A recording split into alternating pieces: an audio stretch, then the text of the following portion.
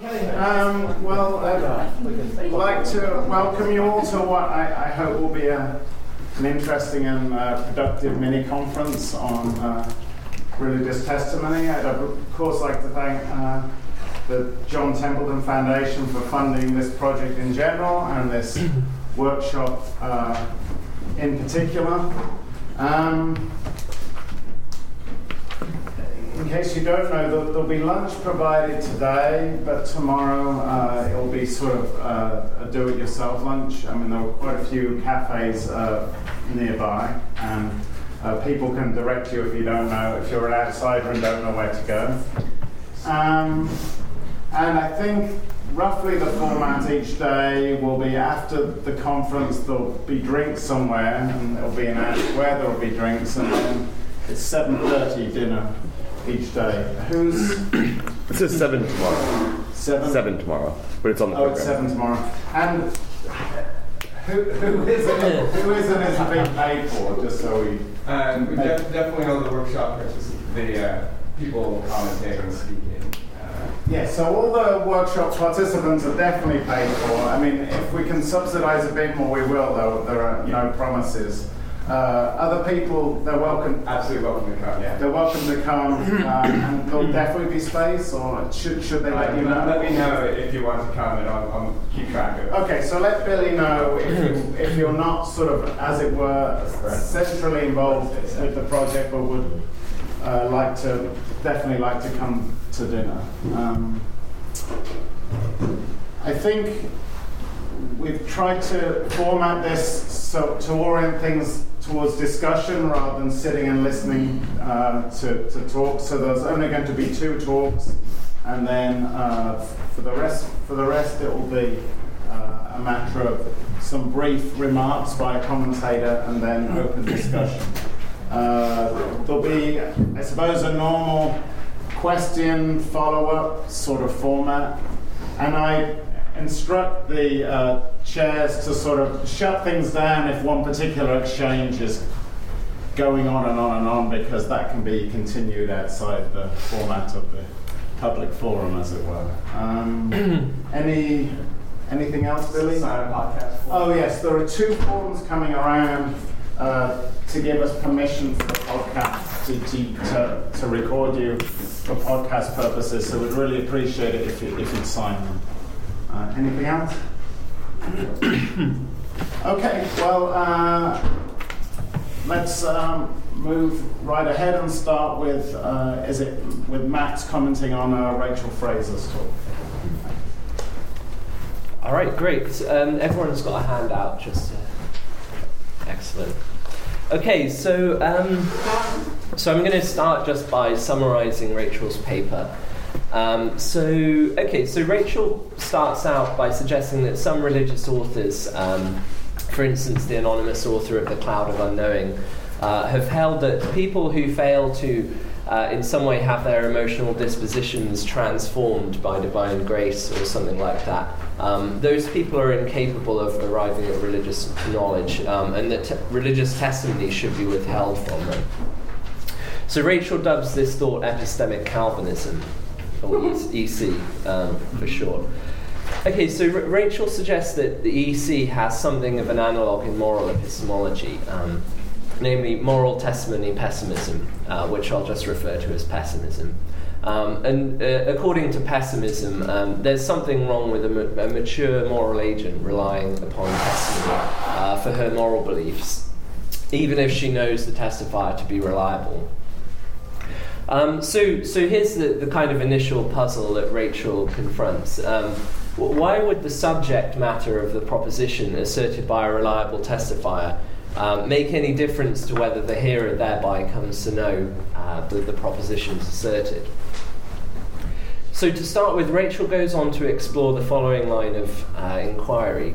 So if we can explain the intuitive appeal of pessimism, then perhaps we can sort of use the template, the explanation we come up with as a template for generating a sort of analogous explanation for EC. All right, so Rachel can spend some time considering Alison Hill's view that pessimism is explained basically by the importance for the moral life of moral understanding, in particular understanding why actions are right or wrong. And the thought is that, understanding it's in a number of respects a bit like know-how, and it's sort of, in some way, resides in a person's cognitive abilities. It's not the kind of thing that's apt to be transmitted by testimony, unlike moral knowledge. So Hills thinks that, for one thing, reliably doing what is right requires the kind of systematic grasp of moral reasons that moral understanding involves. So given that moral knowledge isn't sufficient for reliably doing what's right, and given that the thing that is required for that is not apt to be transmitted via testimony, you have a kind of story to tell about why there's something dubious about reliance upon moral testimony. Okay, so Rachel goes on to present some criticisms of Hill's argument, essentially seeking to undermine the alleged asymmetry that Hills claims there is between moral testimony and non-moral testimony. So Rachel sets to one side the project of trying to sort of use an explanation, this kind of explanation of pessimism to explain epistemic Calvinism. So instead, she goes on to explore a different line of thought, that what accounts for epistemic Calvinism is the failure of those who are not engaged in the religious life and who aren't having their emotional dispositions transformed. It's the failure of those people to actually grasp certain concepts that figure in religious propositions that explains their inability to gain religious knowledge by way of testimony. So Rachel proposes that this story could work given a kind of emotionist semantics. So she sort of offers a toy emotionist semantics, according to which S grasps a religious term T only if S is disposed to feel that X is T, just in case X is T. And so given this sort of emotionist semantics for religious terms, an alteration of someone's emotional dispositions might make a difference to which religious propositions she's capable of grasping and hence capable of knowing, and hence epistemic Calvinism.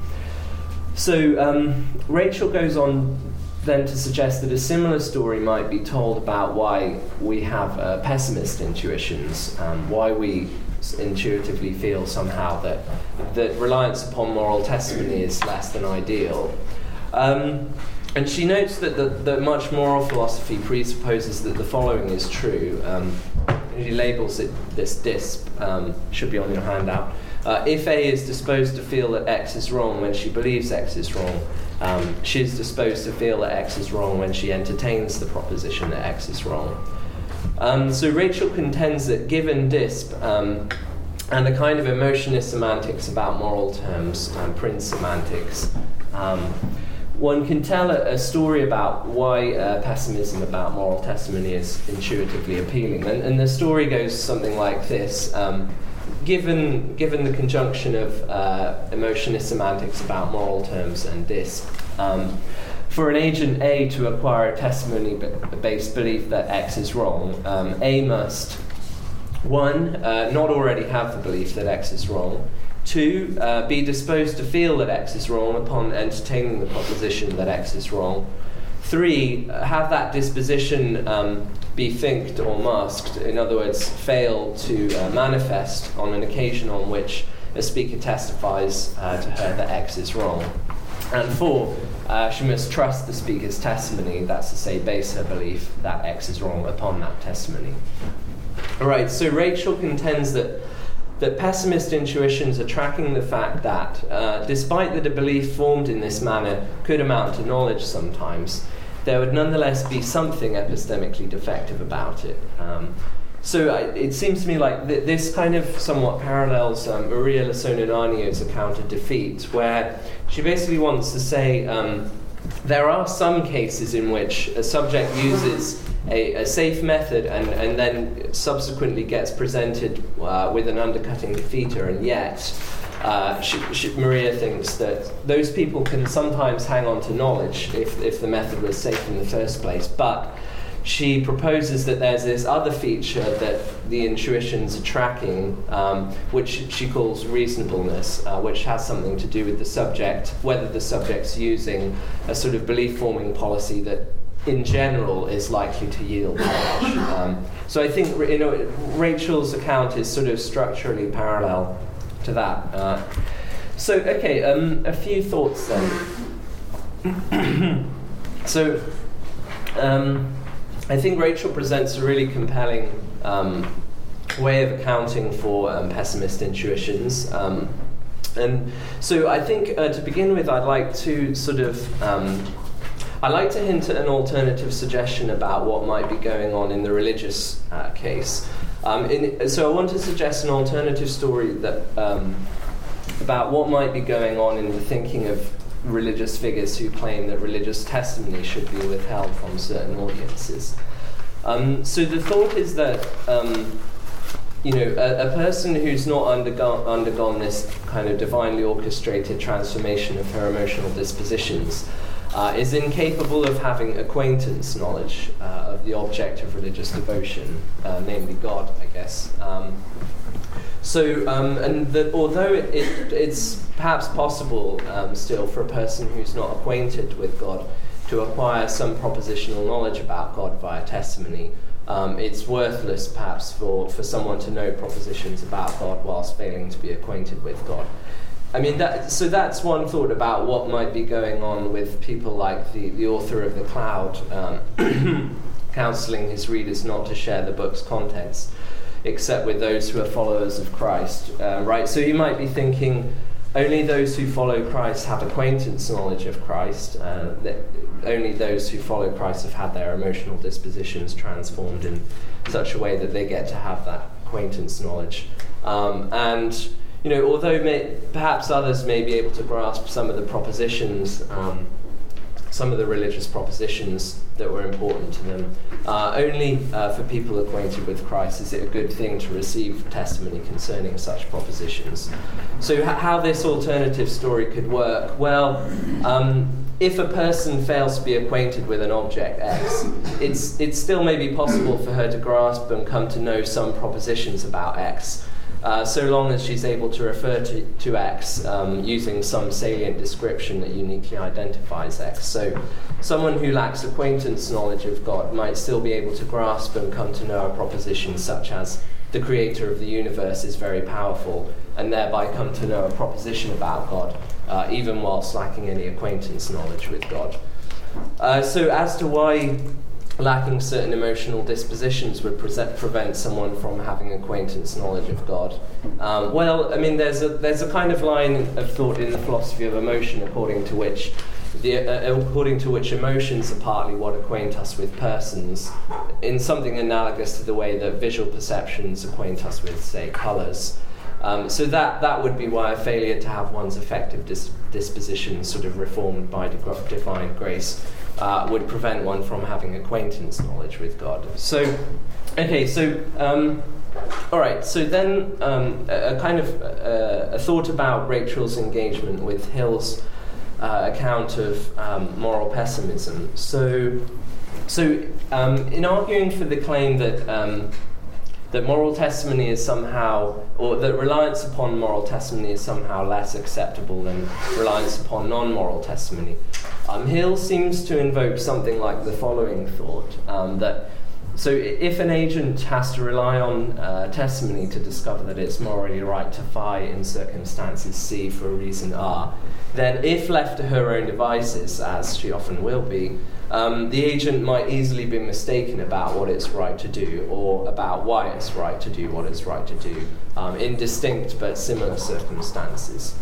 Now, Rachel rightly points out that it's also true that if an agent has to rely upon testimony to discover whether the circumstance C in fact obtains, so for instance, whether the animal she's considering eating can feel pain, or whether the human being on the ventilator is any longer capable of self-awareness, which are presumably non-moral questions. Then again, left to her own devices, the agent could easily be mistaken about what it's right to do. So Rachel contends that reliably doing what's right also requires a kind of systematic grasp of non-moral facts of a sort that's not very easily transmitted via testimony. So, I mean, I wonder, though, it seems like the following move is still open to Hills, and in fact, it seems like she may make this move in the paper, namely to claim that, well, for an agent to reliably do what's right is compatible with occasional reliance or deference to expert testimony, but only if the agent's competent at identifying who the relevant experts are. And she might hold that, most human agents are, and perhaps just as a matter of contingent fact, or perhaps necessarily, a lot worse, or if not completely incapable of identifying the relevant moral experts, whereas most human agents are pretty competent at identifying the relevant experts concerning the question of whether a given circumstance C does in fact obtain, so for whether the animal that she's intending to eat can feel pain and so on. So in that sense, it seems like there may still be some asymmetry left after Rachel's criticisms go through. So finally, so as I said, Rachel seems to be purporting to offer an account that can identify the feature of moral testimony that pessimist intuitions are tracking, and yet do so without conceding that testimony-based moral beliefs never amount to knowledge. So Rachel contends that a case of which 1 through 4 are true, so on the middle of your handout, so she contends that a case of which 1 through 4 are true would exemplify some kind of epistemic defect, though a defect that's nonetheless compatible with knowledge. So I guess my final question for Rachel is just in what does that defect consist? So it seems like it's not plausibly going to be modal reliability or safety. For one thing, it seems too plausible that an absence of modal reliability is not compatible with knowledge. So appealing to safety won't work because a case where the belief is unsafe just won't be a case of knowledge, and that's not. And Rachel doesn't want to say that such cases never get to be knowledge. But for another thing, it seems possible that 1 through 4 all be true in a given case, and yet the testimonially based belief be safe. That's to say, it seems possible that someone relies on testimony and they have this emotional disposition fail to manifest, and yet they, for whatever reason, they wouldn't easily have relied upon a testifier who was unreliable. Okay, so safety or modal reliability, I don't think, can be the thing in which the defect that Rachel's interested in consists. Okay, so here's another thought. Could it have to do with some kind of virtue theoretic property? So one thought might be that the defect in question consists in the way that a case of which 1 through 4 are true would fail to be a cognitive achievement. So that's to say, the agent's true belief in such a case would fail to manifest the relevant cognitive ability, the ability in question being the emotional disposition to feel that X is wrong just in case X is wrong. So, of course, to make this thought work, Rachel's going to have to want to claim that cognitive achievement, or at any rate, a sort of degree of cognitive achievement that's missing here isn't necessary for knowledge, but that it is nonetheless the thing that pessimist intuitions are tracking.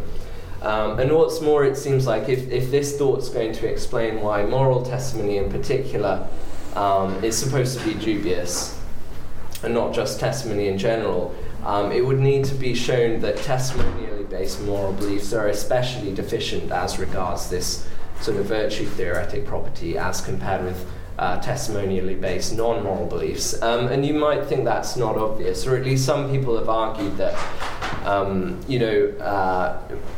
it looks like most testimony cases are at the best, at very best, sort of weak cognitive achievements. Okay, so that's pretty much all I have to say.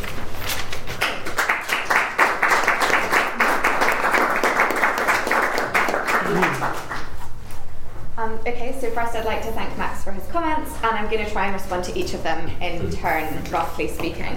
So Max starts off by wondering whether the notion of acquaintance or objectual knowledge might be involved in explaining the keenness of certain medieval mystics to guard against the wrong sort of people getting a hold of their testimony.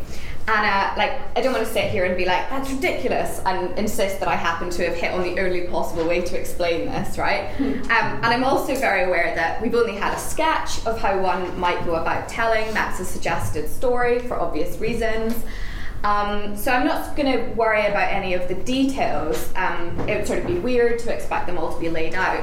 But I am a bit worried about how we might motivate the claim that propositional knowledge of God is worthless without objectual knowledge. So here's one thing we might say to motivate this sort of claim. It's a familiar enough thought that if we buy into a Russellian picture of propositions, two people might know exactly the same proposition but under different guises. And it's a similarly familiar thought that I might find myself in certain contexts in which there's some proposition P, and my practical interests are such that it would be really great for me to know P under one guise, but much less useful for me to know it under another. So we might then say the following: there are no propositions which are such that you need objectual knowledge of God in order to know them, but it is the case that you need objectual knowledge of God to know the propositions under the religiously significant sort of guise. And that we can need certain kinds of objectual knowledge to know propositions under certain particularly useful guises seems to be true. So I might point to something that none of you can see and say to Max, this is a nice one, and then Max is going to be able to interpret my sentence. You're not going to be able to interpret my sentence because Max has a different sort of acquaintance with the environment. So the trouble with this kind of story is that it's not going to interact in the right sort of way with our testimonial practice for it to look like a good way of explaining the worries these medieval mystics have.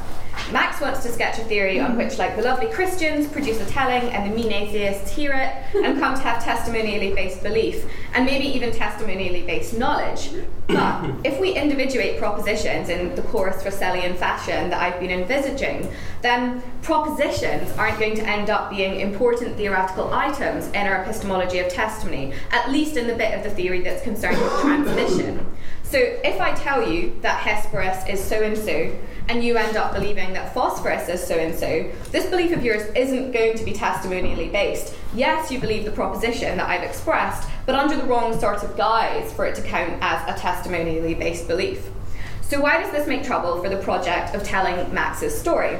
Well, if there's a systematic difference between the sorts of guises that the lovely Christians can know religious propositions under and the sorts of guises that the mean atheists can know those religious propositions under, it's going to be tricky to maintain that the mean atheists are nevertheless in a position to accept the religious testimony of the lovely Christians.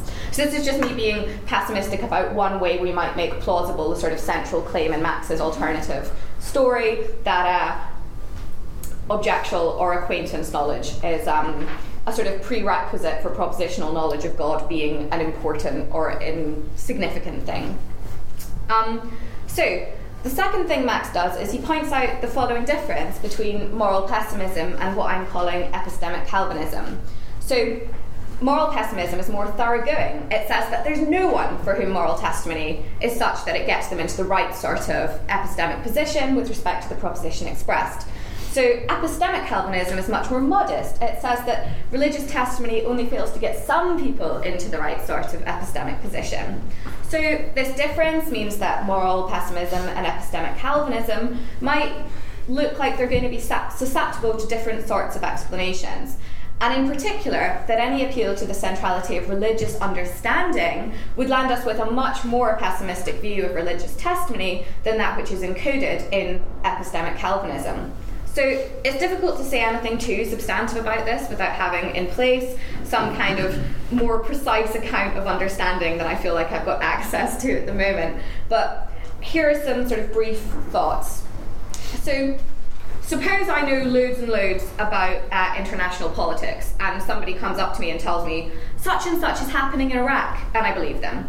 So it's certainly true that I don't come to understand why such and such is going on in Iraq just by accepting their testimony. But there's also an obvious sense in which, if I've got the right sort of background knowledge, this testimony is involved in my coming to understand why such and such is going on in Iraq. And it's also obvious that if we have someone who is totally ignorant of international politics and they receive exactly the same testimony, that testimony wouldn't be involved in the same way in their coming to understand why such and such is going on in Iraq. So the upshot of these remarks, I think, is that even if Hills is right about what sort of relationship exists between moral testimony and moral understanding, we shouldn't take Hills's picture as anything like a general template for the relationship between testimony and understanding. So the third thing Max worries about is this. So he thinks that maybe someone who wanted to maintain that there's a relevant asymmetry between moral and non-moral testimony might spell out this sort of line of thought. As a matter of contingent fact, there is a significant difference between our ability to identify people who are reliable testifiers on non-moral matters and our ability to identify people who are reliable with respect to moral matters. So here's a nebulous worry about what taking this kind of line might mean for the position of moral pessimism. And the worry is something like, pursuing this kind of line of thought risks just making moral pessimism like an uninteresting thesis. So let's suppose we can make sense of the thought that moral testimony can give us moral knowledge, but that testimonially based moral knowledge can't ensure we reliably do right because we're not good enough at figuring out who the experts are. Right. So there might be two kinds of reasons that we value or ought to value moral understanding more than moral knowledge. So one is, the sort of knowledge that we in fact have access to is such that it can't do an important job in our moral lives that moral understanding can do. And the second reason is that no knowledge could do the important job that moral understanding can do in our moral lives. So here's an analogy. Suppose I'm in really, really intense pain and I want to take something to stop it, and I'm trying to figure out whether I should want some paracetamol or some morphine. There might be two different reasons for me to prefer the morphine. It might be the case that none of the paracetamol that's available to me is around in such a way that I'm in a position to get a hold of it will be up to the job of sorting out my pain, right? But it's also the case that it might be the case that I should prefer the morphine because it's impossible that any paracetamol, not just the stuff that happens to be available to me in my environment, no matter how good its credentials, could fix the sort of pain I'm suffering from. So I think for moral pessimism to tell us something important about moral epistemology, it has to be the case that testimonially based moral knowledge just couldn't do at least some of the jobs that moral understanding does. Not just the case that the rubbishy sort of moral knowledge that we are unlucky enough to have access to can't do the job that moral understanding can. So pushing the line that Max suggests for Hills, I think, risks making it look like if we had access to a slightly higher end model of testimonially based moral knowledge 2.0, if we were getting it in a context where we could figure out who the experts were, then it would be able to do everything for us that we want from moral understanding. Right, so now I'm going to talk about the fourth thing Max sort of says. So in the paper, I say that the cases in which we get testimonially based moral beliefs are epistemically defective cases. And Max correctly points out that if we have something like a safety theoretic account of knowledge, these beliefs that we get in the epistemically defective cases might be knowledge constituting. So I think this is exactly right. This isn't something I'm invested in denying. I want to explain why moral pessimism looks right, not argue that it is right. But Max makes this really interesting suggestion. He wonders whether there are some alternative epistemic frameworks that might give us the resources to say something a lot stronger, right? To deny that the testimonially based beliefs in these epistemically defective cases are knowledge constituting. So these aren't pictures that I'm particularly tempted by, but let's see how far pursuing this line of thought might get us. I'm pretty pessimistic. So suppose you're someone who buys into the virtue epistemology type idea that for a belief to count as knowledge, it must count as a cognitive achievement or be the output of the exercise of one's cognitive abilities. presumably we wouldn't want our picture of the sort of cognitive achievement required to be so strong as to rule out any testimonially based beliefs from counting as knowledge. But we might think something like this. So if one, A, believes that P on the basis of testimony, and B, could or easily could have come to believe that P by means of the exercise of one's native cognitive abilities, then one fails to know that P. So I think however we end up understanding this modal condition, it's going to be difficult to make such a story look like the right sort of thing to say. So here's a worry one might have about it. Plausibly, there's a pretty large set of propositions which are such that I don't believe them, but which are entailed by propositions which I do believe. Now, I don't have all that much cognitive energy, right? It's not going to be the case that me, or a being endowed with the sort of meagre cognitive endowment that I'm stuck with, could come to believe all these propositions by spending my time making competent deductions. But let's suppose we fix our attention on a particular member of this set of propositions, and exercising the sort of imagination analytic philosophers are renowned for, call it P. So it will be the case that I could have come to believe just this proposition by exercising my own cognitive capacities.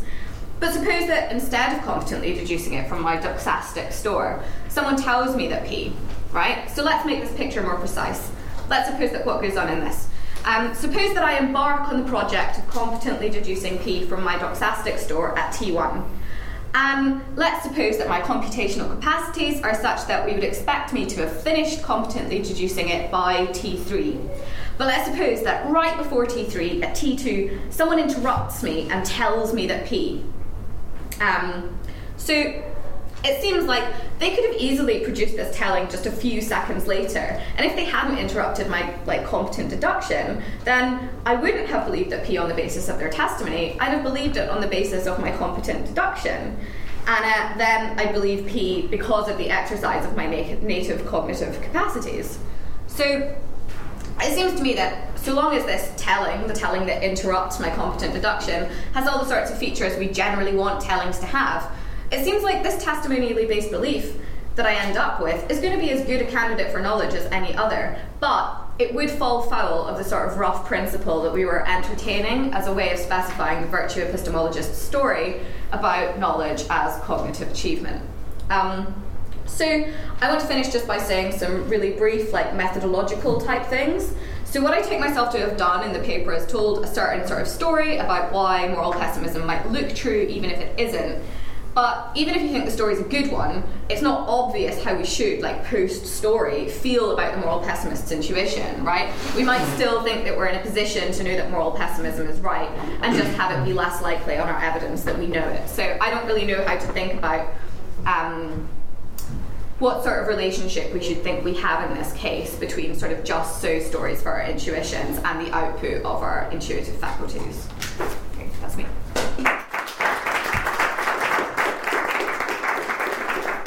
Okay, so hand is a new thread, finger is a follow-up, and keep your hands up until I notice you. Christina first. Okay. So I feel horrible saying this as a medievalist, but I kind of worry that the scope of what you're talking about in the paper, you don't really have to be talking about religious knowledge or mysticism at all.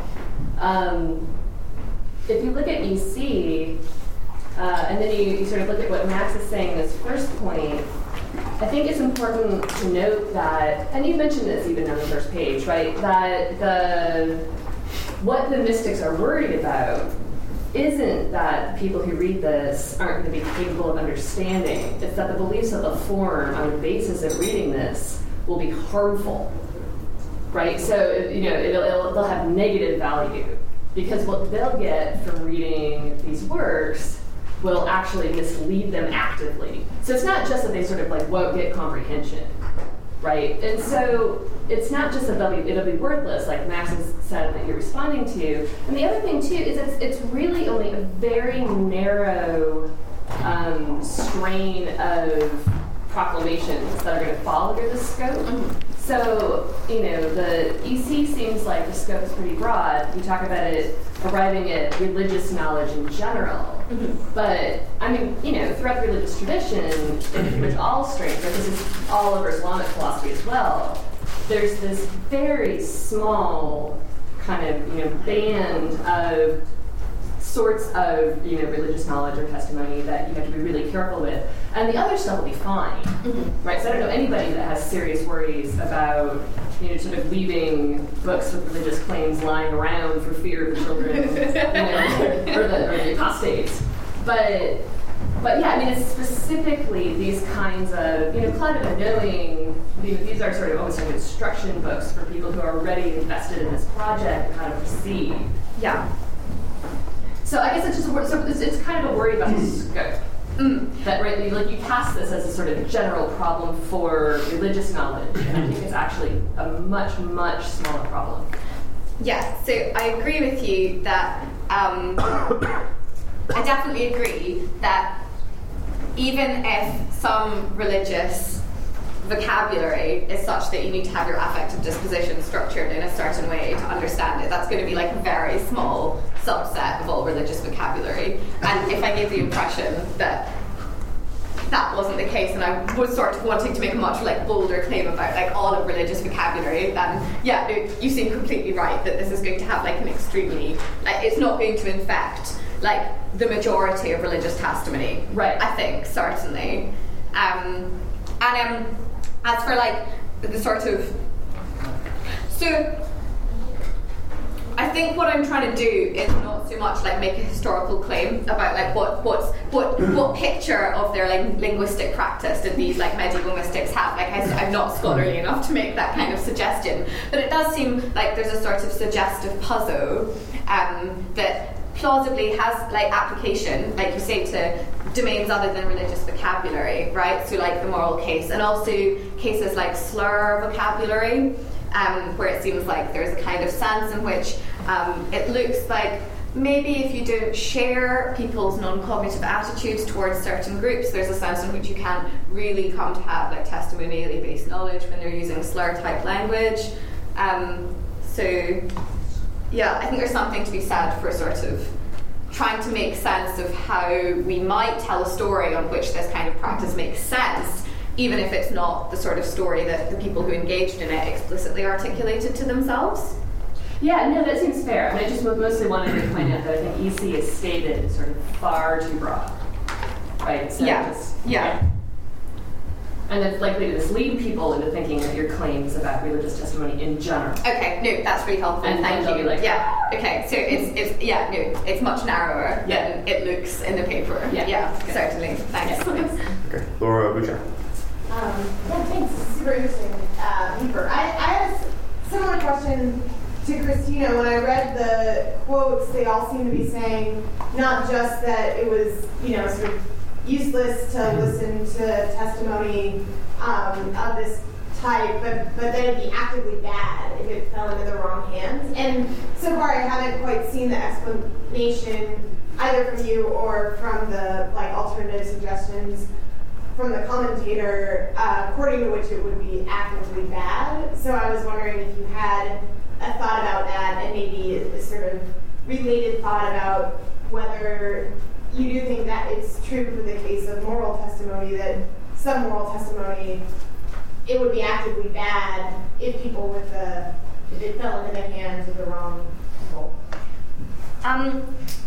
So I have a rough sort of thought which goes something like this.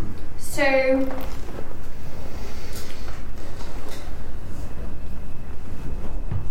it seems like in general, if you are ignorant with respect to a certain domain, but you don't perceive yourself as ignorant, you think you're in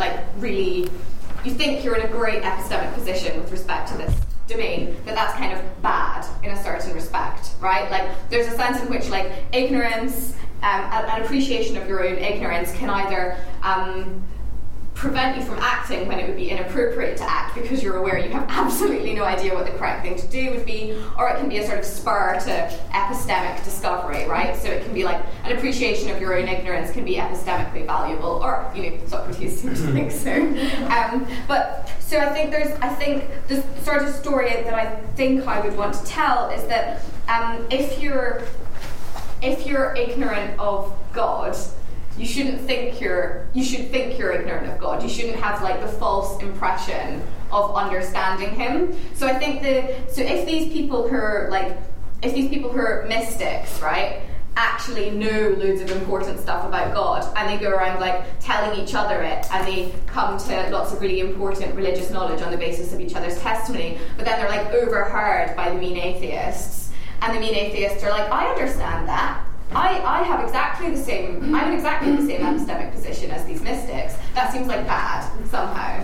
So that's a really rough thought, but it's the one I had, I think. Did you have it? Okay, short follow-up from Christine. Yeah, and then I think even more straightforwardly than that, like in the cloud of unknowing, there's a place where he says, God may well be loved but not be thought. And so you could see where somebody, even if they're already religious, picks this up, looks at it, and is like, oh, so I don't need to try to have any kind of religious knowledge at all. I just have to love things. Right? And that's exactly what they don't want people, sort of practically to pick up and understand. Yeah. There's lots of stuff like that. Sorry, I don't know your name, but try. Okay. So I have a question for you, Rachel, and for Max. So first, I just have a clarificatory question about your response at the end to the virtue theoretic suggestion. So I just didn't really understand it. So it really is just clarificatory. So I take it that the cognitive achievement approach is requiring that in order for an instance of true belief or justified true belief to count as knowledge, the kind of acquisition of the truth, the means by which you got the truth, or the basis has to be something over which you deserve some sort of credit or some sort of achievement.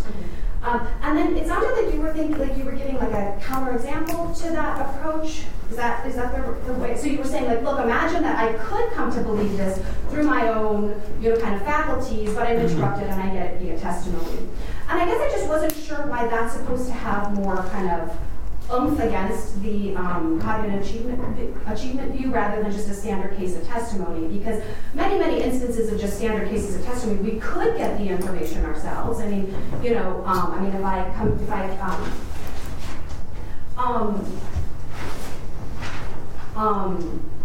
I arrive in a new city and I'm looking for somewhere to go, I could ask someone for their testimony about it, or I could go and just kind of explore it and figure it out on my own. So I certainly have the resources to do that. So I guess I just wasn't sure like what the significance was of the interruption, because many just standard cases of testimony, we do have the cognitive capacities to figure it out on our own. So I took it that was somehow relevant, and I worry that maybe I missed that. So I mean, I think you're definitely right that that cases of sort of standard like everyday testimonial exchanges are going to cause trouble for the sort of virtue epistemologist's kind of notion of cognitive achievement as required for knowledge. But I was trying to think of the sorts of responses that somebody who was trying to defend the virtue epistemology idea might, like the sort of line that they might push, right? And they might say, well, in these standard cases when you could go and wander around the city or whatever, like it's a question of how easily you could have done that, right? Like quite how modally close those worlds where you go wandering around the city are. And they might say, look, they're like far enough away that they don't interfere with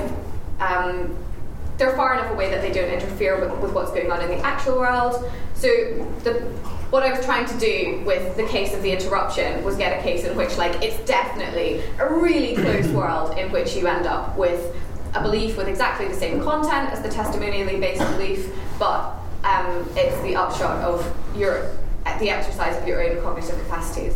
Yeah, I guess I mean my own reading of the cognitive achievement view is that the modal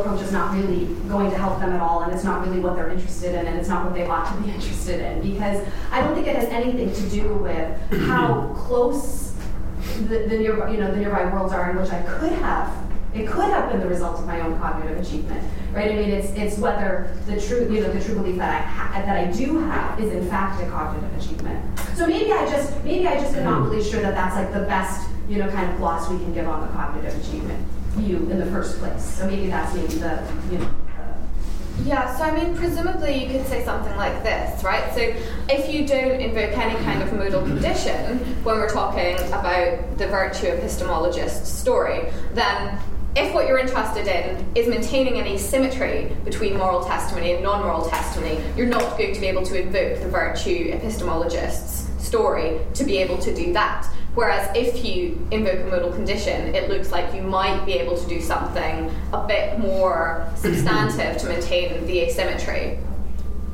So I'm aware that what I'm giving is not like a kind of standard reading of like virtue epistemology.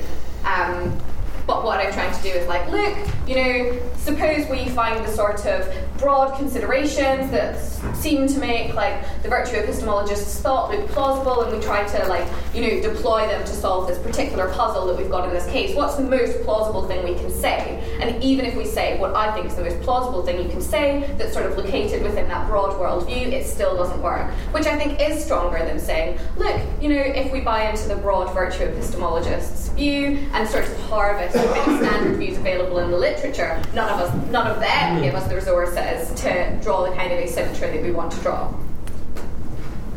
Okay, Laura? Yeah, thank you. I really liked this. I'm interested in how epistemically defective beliefs formed on moral testimony are, because so it seemed to me as though, maybe this is clarificatory to start, you weren't giving an error theory. This is why we have these pessimist intuitions, but really we oughtn't to have them, because you end up saying that there is something epistemically defective about beliefs formed on moral testimony, which is, sorry. So I say that they're formed in an epistemically defective situation, not that the beliefs themselves are epistemically defective, which I think is an important distinction. Okay. And then you were going on to ask sort of at the end, how epistemically defective is this? How much should we worry? I guess my question then is, if we think something similar is going on in the religious case, that there are some, emotionist dispositions that are getting finked or masked, and then people are forming, beliefs in an epistemically defective, religious beliefs in an epistemically defective way. Is there a reason to think that that could be more worrying, less worrying? I mean, we want to sort of say, we can explain away why we've got pessimist intuitions about moral testimony, because there's just something funny going on in belief formation. Is there reason to think that we can make the same move with respect to religious beliefs?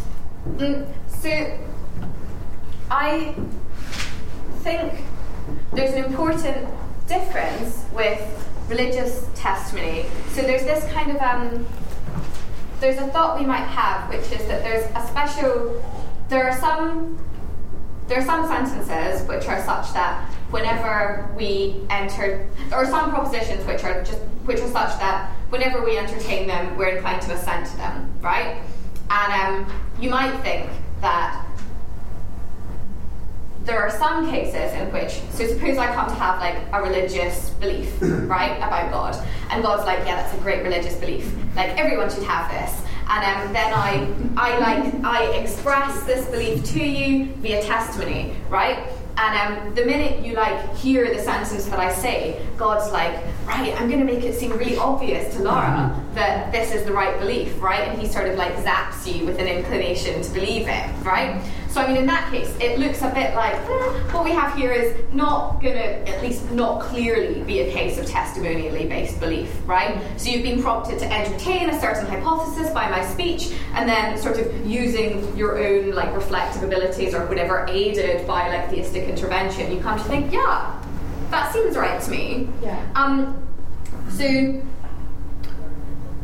it seems like we might think, so we only get testimonially based belief with these kinds of propositions where God doesn't give you the zapping treatment.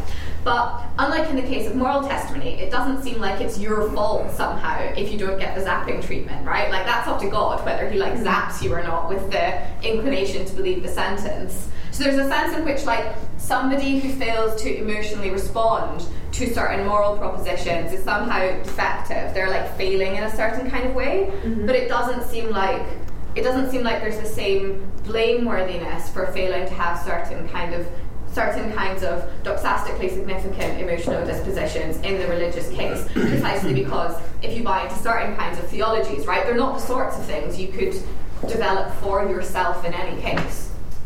Sure. No, thank you. That's really interesting, perhaps. Charity. Oh, thanks. So, I had similar concerns as Christina as to the scope, and you've already clarified that you think that perhaps this will only apply to a narrow, range of religious knowledge. But I'm also curious to what extent this sort of defectiveness is unique to moral or religious knowledge. So you could imagine this type of problem arising in other domains very easily. I mean, you might think there's some romantics who write certain poetry or love letters, and they think like, oh, people who don't really believe in love shouldn't be able to read these writings because they just won't understand them, and they might get the wrong idea even about love or something like that. Or really any domain, I think, where you have sort of expertise knowledge such that they might write something in a certain way that would be misunderstood by amateurs. You might get this sort of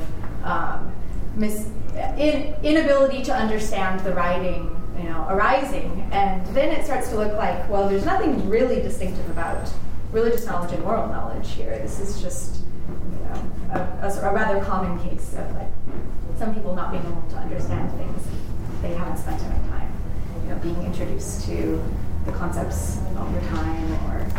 I mean, I think that's right. Like, I think what's interesting about these cases is that once we sort of identify this phenomenon, like, you can sort of start to see it, like, sort of more widely dispersed. I think it's just like, it's sort of particularly salient or obvious in the moral and religious cases. But I think it has, like, sort of paying attention to or attending to these cases has, like, really general lessons for the epistemology of testimony. So I think you're exactly right, and I think that's partly what makes these cases like interesting and compelling, is the fact that they're not these like arcane, really. So what you have is like a really narrow piece of religious vocabulary that's susceptible to this treatment, but there are also like really narrow sections of lots of other vocabulary that might be susceptible to the treatment. Jeff has a follow-up. I just want to point out another kind of cool case that has some structural similarities that can be talked about. This is partly what made me start thinking about it. Yeah. Should I say that anyway?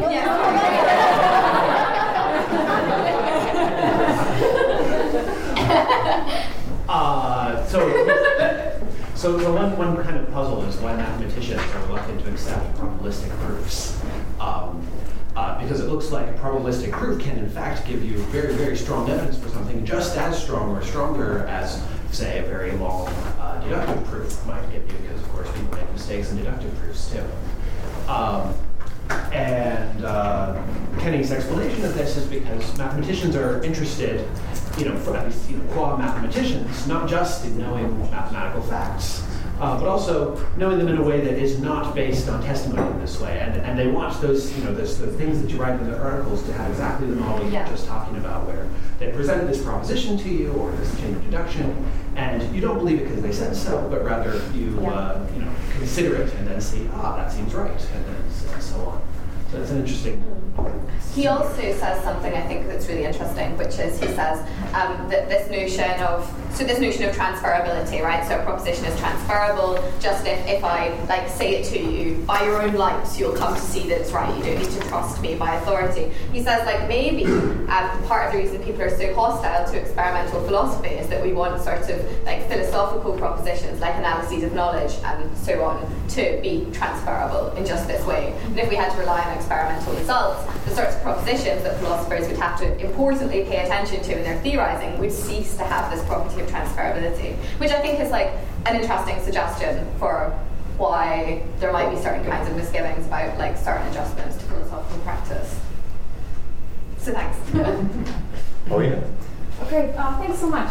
I was trying to get a little bit clearer on what role exactly the emotional dispositions play in this picture, and whether we really need to, whether it's really that they play a kind of a semantic role, or whether they play a more epistemic role. I mean, so one thing you might think is that, in order to, what is it to have like certain concepts or to be able to entertain propositions? Well, roughly it's to distinguish between kind of ways, there's a super Stalnikerian, right? Like ways the world might be. So one way from the world would be from like the other, another way in which the world might be. And you might think that the reason emotional dispositions are relevant in that context is precisely the same reason why kind of perceptual phenomenology or abilities are relevant in other visual contexts. Namely, they allow you to make certain fine-grained discriminations that if you did not have them, you would not be in a position to make. So in that case, like someone who lacks lacks the relevant emotional disposition might be unable to grasp certain propositions, but it's like the emotions, it's just kind of contingent on our psychology that these emotional dispositions matter. Maybe there could be beings which kind of manage to divide the logical space in virtue of like some other cognitive abilities. Right? Yeah, that sounds right to me. I definitely don't think that it's an important part of a kind of emotionist picture that emotions play any sort of semantic role at all. I think it's very much an epistemic role that they're playing. It's like allowing us to get in touch with a certain kind of like way that the world is arranged. Right. And in that case, I mean, you might think there's nothing special in the moral or theological case either. I mean, if you screw with people's like prefrontal cortex, all kinds of, they're unable to discriminate in all kinds of situations. Like they make really bad bets in situations in which they. Yeah, or like cases of slurs, right? Yeah. Where there are sort of like structural tendencies to have certain kinds of affective responses to certain groups. Right. And that's those kinds of affective responses are kind of epistemically involved in us making these like discriminations, like sort of social. They're like involved in constituting our social ontologies. Yeah. Right. Okay. Great. Okay, Alison. Thanks. So because I haven't read the paper, so I may have misunderstood some of the objections, but I just wanted to say that in defense of myself, so just to take up Max's point about reliability being difficult when you're relying on experts to testify to you, I think it's right. But I think your response is also right, that that's a sort of practical difficulty, which might be very significant in moral cases, but there's supposed to be something more to it than that. And the more to it, I think, is kind of disguised if you concentrate on thinking about what does it take to reliably do the right thing, because that's not the only thing we're interested in moral action. We're also interested in doing the right thing for the right reasons. Yeah. And that's really the thing that I think is difficult if you're acting on the basis of moral testimony. I think that's really easy to see if you take cases of sometimes called pure testimony, which is just testimony about like this is the right action to do. Because if you act on that basis, you will reliably do the right action, but you may have absolutely no idea why it's the right action, and so be unable to do the right thing for the right reasons. And somewhat controversial, but not that strange thing, that's something not ideal about that sort of action.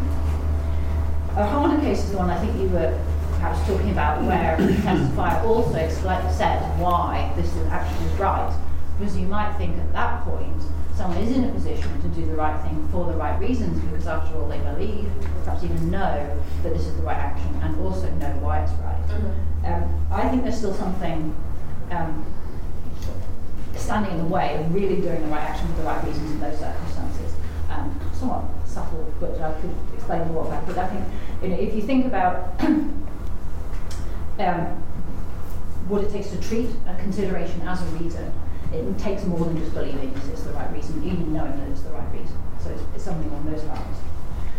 So I think pure testimony in non-moral cases is normally absolutely fine. You don't have to go about explaining why the truth holds in order for somebody to be, to take your testimony or to act on that basis. But even in this more, when someone's testifying more in more detail, there's still something problematic. So that's what I take to be the problem with moral testimony. What I was thinking about, which I haven't thought about much before, is whether there could be anything similar about religious testimony, and it would be something like, is it important to come to beliefs about God for a certain sort of reason. So I don't know enough about the kind of literature on that to know whether that sort of thing might be something people are interested in. It doesn't seem absurd to me. So that there might be something along those lines that could be said about problems with religious testimony, although there might also be other things that kind of you've talked about.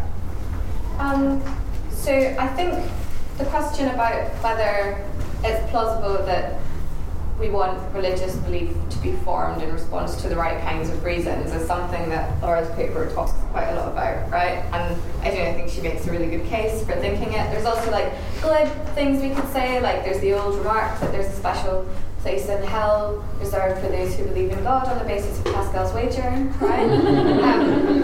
That seems like a pretty sort of staunch defense of the idea that not all religious belief is equal. I spend quite a lot of time in the paper responding to the idea that, so I say, thirdly, Hills thinks both virtue and morally worthwhile action have a special connection to moral reasons. A virtuous person's motivations must be responsive to moral reasons. An action is morally worthy only if it is a right action performed for the right reasons. And I spend a bit of time presenting my objections to it, which I don't know, I could go through now, but it seems like it might be better. We can talk about it. Yeah. Okay. Trent? So my comment goes back to EC, and I think I completely share your intuitions about all this. How could content possibly matter? And so when I ran across passages like the ones that are in your paper, but from different sources, but from medieval theologians and such, saying the same thing. And when I was puzzling through that, one of the things that became apparent, at least in people I was working with, was that they meant something very rich by knowledge, something more like knowledge in the biblical sense, like union. And they had a hard, they didn't separate really between, sort of propositional acceptance of doctrines and, acceptance that this is true versus union with God. And if you read them that way, then you get a good explanation of why you might want to withhold the teachings from the emotionally mature. So Pascal says that when considering the problem of divine hiddenness, that more information, he says, would help the head but hurt the heart, because if they receive the gospel in a situation where they're disposed to reject it, then they can become confirmed in their rejection and not ever become a Christian, and that would be a bad thing from this perspective. So then it's not only is it the case, as Laura pointed out, that these quotations include the negativity of giving the doctrine out. That becomes kind of the primary motivating force. This is a sort of way of being careful and a way of sort of care of the soul, And as an example, I would just give that of like a theodicy. I think that when you do, there are lots of people who morally object to giving theodicy. And it's not hard to see why, given the way that theodicies have sometimes been presented.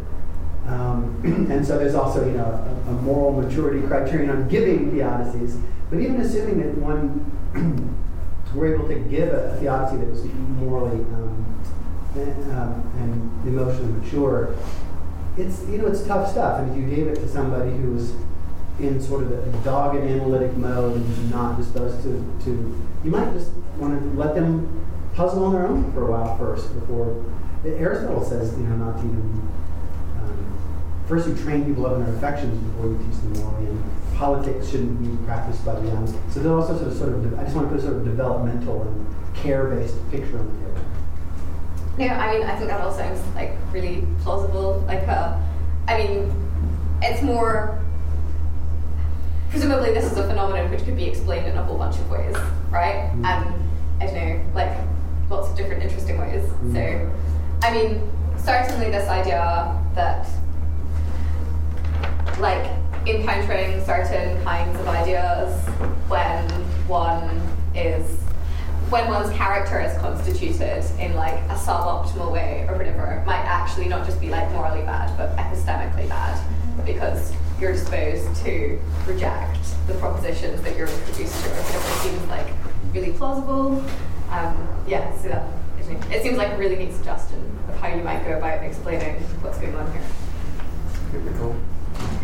Yeah, I'm not sure I have a well-formed question.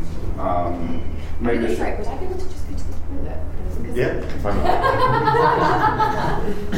Should I? Max, you're on point. Go. That's not predictable. This will give you time to formulate. Yeah, well, I've been working on it. I didn't get that far.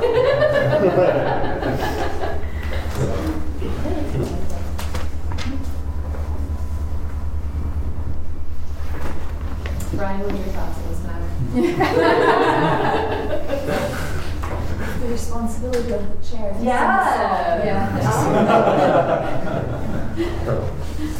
Filthy awkward silence, right? But you have some jokes. I'm not prepared for the eventuality. Yeah, I'm a deer in headlights.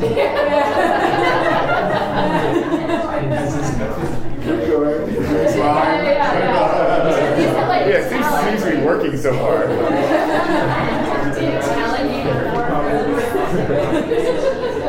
You can look at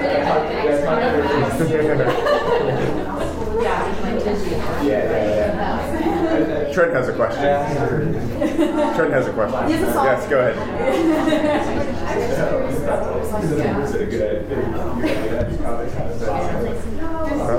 Yes, go ahead. So I have a question that sort of follows up on one of Max's suggestions. So Max says that modal.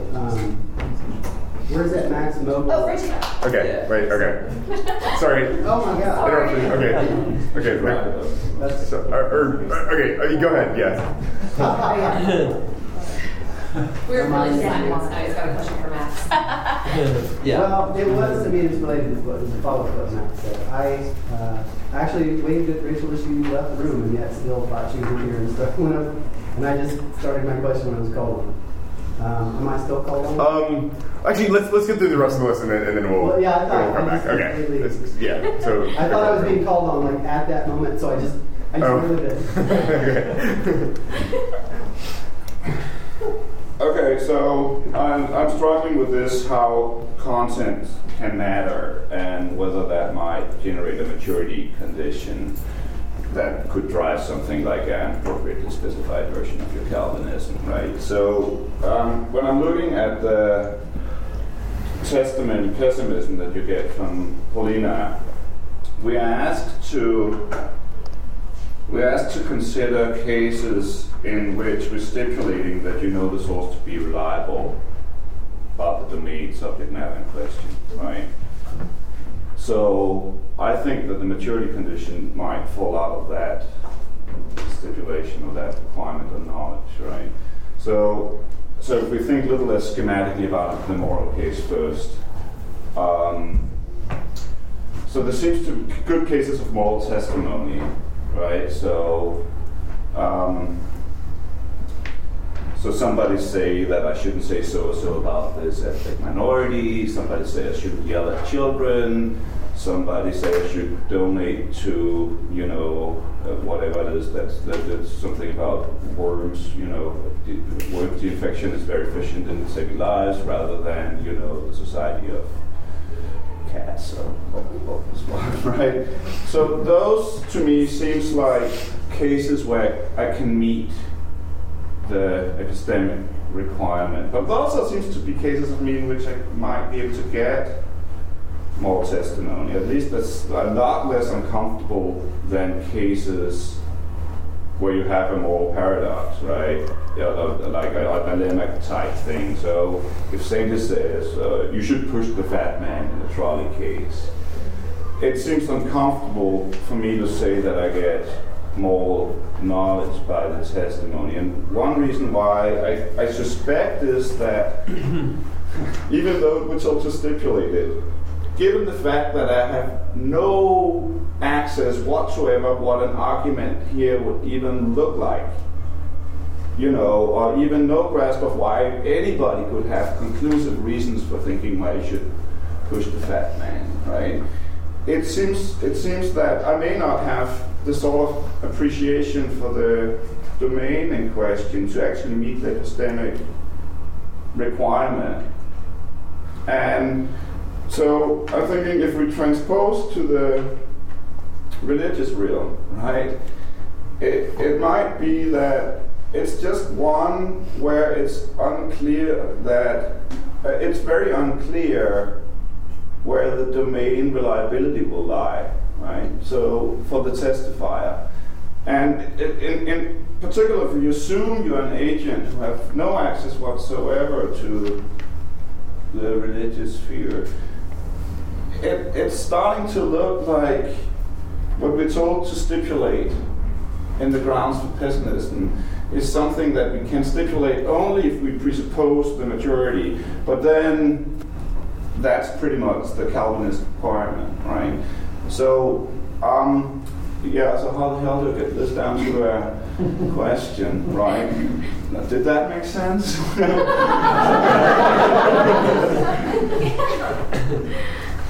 So the short suggestion is maybe the Calvinist requirements come out of the epistemic requirement in the know that the source is reliable, right? You can know that the source is reliable only if you have some appreciation of the domain in question. Yeah. If you don't, you can't know the source is reliable, and then we're beyond pessimism because we don't even meet the conditions there, right? So I think that's kind of the argument. So that seems right, but it seems like a really important feature of testimonial knowledge that I can have. So you tell me that P, I can get knowledge that P, even if I don't know you're reliable, right? Just if you are reliable, and we're sort of have a sort of broad, like, reliability, safety kind of thing, then I don't need to know that you're reliable in order to come to have knowledge that P on the basis of your testimony. Yeah, but wait. I mean, the problem here that's supposed to motivate EC is that even if we stipulate that no reliability is supposed to look uncomfortable. Yeah. And my suggestion is, okay, we need to be more specific about the contents in question, because in the moral case, it seems cases where you can clearly meet this, well, that seems less problematic to me. I think I can know that I shouldn't say so-and-so about this minority, and possibly because I know that the testifier knows something about hurtful talk, or, have thought hard about this and is reliable, right? Whereas the more dilemma case doesn't look like it can meet the epistemic requirement, and that might drive the insertions, right? But now, suggestions.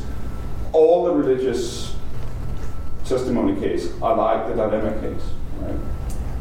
So, in that case, the Calvinism is not driven by the pessimist intuition.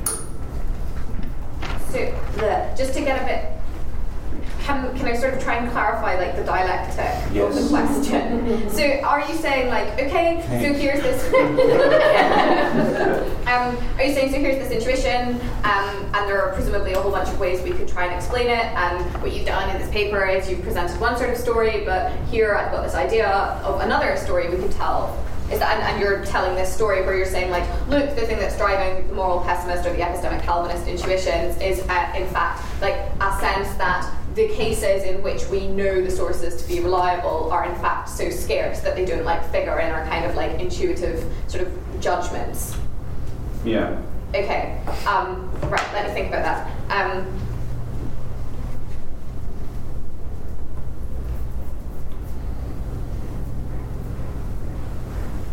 So.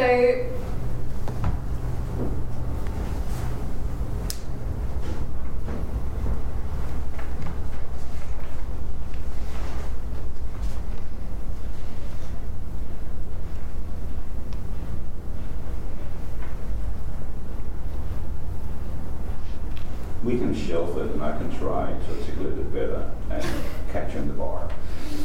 Yeah. Okay. Yeah. Is that the best point of That's view? Otherwise, I'm just going to sit here and, like, stare at my paper. I'll try to do better than that. Which will be really boring for everyone. Or for me.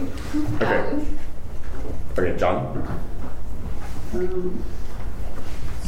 So we've got schematically an explanation of pessimistic intuitions via the emotivist inferential semantics. So just one little question, and then my main question. The little question was, when I looked at the way the semantics goes, there's an entertainment to feeling transition that's required for understanding. I was just wondering under what Boolean operations you get entertaining. So if P or Q, does that count as entertaining P, or it's not the case that P? Because when Prince writes these things down, he doesn't think about that kind of thing, but it seems like it might be good because, so that was the little thing. But the main thing is, it seemed like a good test case to look at people that satisfy the exit condition and see whether the pessimistic intuition survives. So suppose I am disposed to feel as negatively as you like about someone upon the view that they're terrible, and then just someone tells me, with out of the blue, oh, Max is a terrible person. And then I satisfy the exit. I start, feeling all sorts of moral loathing. I mean, it feels to me I'm satisfying all the inferential semantics, but I'd have thought. I can't channel all of this, but I'd have thought the pessimistic intuition is fully in place there, but then it wouldn't be explained by a failure to satisfy the exit condition. So you might want to say something like this, right? Which is that, so if you've got this disposition to feel all these really negative feelings towards Max, sorry, then once my speech makes the proposition relevantly sort of salient or whatever, it's kind of in the sort of out there, in the room, floating around, and you start wondering, oh, is Max a terrible person? You've got all the relevant dispositions in place such that you don't trust my testimony. No, the case is one where I just do and I feel the bad feelings. I'm thinking we have a pessimistic view of me, but I'm satisfying the exit condition. So the emotivist semantics can't explain why we have a pessimistic view of me. Okay. So I guess what I sort of, I don't know whether this is a reasonable sort of strategy to pursue, but I guess what I'd want to do is put pressure on the idea that the sort of story you're telling, once we kind of once we start trying to pick apart sort of quite delicate stuff about belief forming methods or whatever, still hangs together as a plausible kind of story. And I don't know, a lot of work in the epistemology of testimony kind of speaks in this very vague way about what it is to take someone's word for something. And I don't think I've really read any account which properly manages to give a sort of nice account of what's actually involved in adopting this kind of belief forming method. But hopefully, right, you could give some kind of nice story about what sort of thing has to be going on in order for a belief to properly count as the upshot of testimonial acceptance. And so the ideal thing to be able to do would be able to say okay, so once we've got this situation in place, we could tell some kind of story on which it looks like in the sort of picture you're trying to sketch out, it starts to look less and less plausible what we have in that sort of case is actually a case of testimonial acceptance. Obviously that's me massively hedging my bets and whatnot, but I feel at any rate this kind of result, when on any kind of picture in epistemology, when we're talking about belief forming methods as a significant or important part of the sort of output of our epistemic theory, it's going to be really important to have some kind of nice sort of plausible account of what counts as testimonial acceptance, and I think that's kind of a gap at the moment in the literature. So I'm saying once that gap is filled, I will totally have a response to your objection, I guess, which is kind of cheeky. Okay, I think we have time for Trent. Last question. No, I was just going to follow up on Max's suggestion for the last bullet point. He says Rachel was looking for a king of epistemic defect that's compatible with knowledge, but such that the belief that exhibits it is somehow less than ideal. Do you accept that characterization of what you're looking for, Rachel?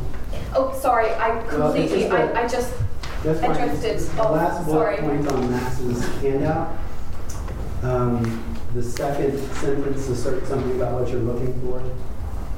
Do you have that, or Max, can you point that out? Is that supposed to be kind? Yeah, thanks. Just pointing out the typo. It says, what's that? It says It's supposed to be Rachel's kind. looking for a king Oh, in that. I like it.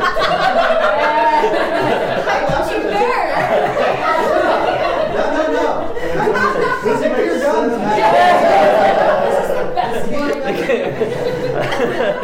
That's awesome. That too, yeah. You gotta work that into a title. Yeah, so that could be your new name. So I think, so Max says, Rachel is looking for a kind of epistemic defect that is compatible with knowledge, but which is such that a belief that exhibits it is somehow less than ideal. So I think that's possibly a bit stronger than what I want to say, which is that, we can evaluate both like beliefs and the situations which give rise to those beliefs. And we can say that like sometimes you can end up with a belief which is totally fine, but it's sort of, it was the output of a situation which was somehow like bad. So do you think that a successful capture reader query is going to entail that the belief itself, so will that entail that the belief doesn't have a bad-making feature in virtue of the defect of its origin? You said the belief itself could be okay, so I'm thinking then anything that's a property of a belief isn't going to be what you're looking for. So really, or are you thinking that it can be a defect, it can be a bad-making property of the belief, but only in virtue of its origin, whereas some defects of some bad-making features of beliefs are not properties of their origin? Yes. So if there's a bad-making feature of the belief, it's a bad-making feature that it has in virtue of its origin. I'm not sure whether I don't have any sort of general picture that makes me think like, is this a cogent or like a good thing to say? I just don't know. But certainly, like the conditional, I endorse. Okay, that's helping me think through properly. Thank you. Okay, let's thank Rachel and Max.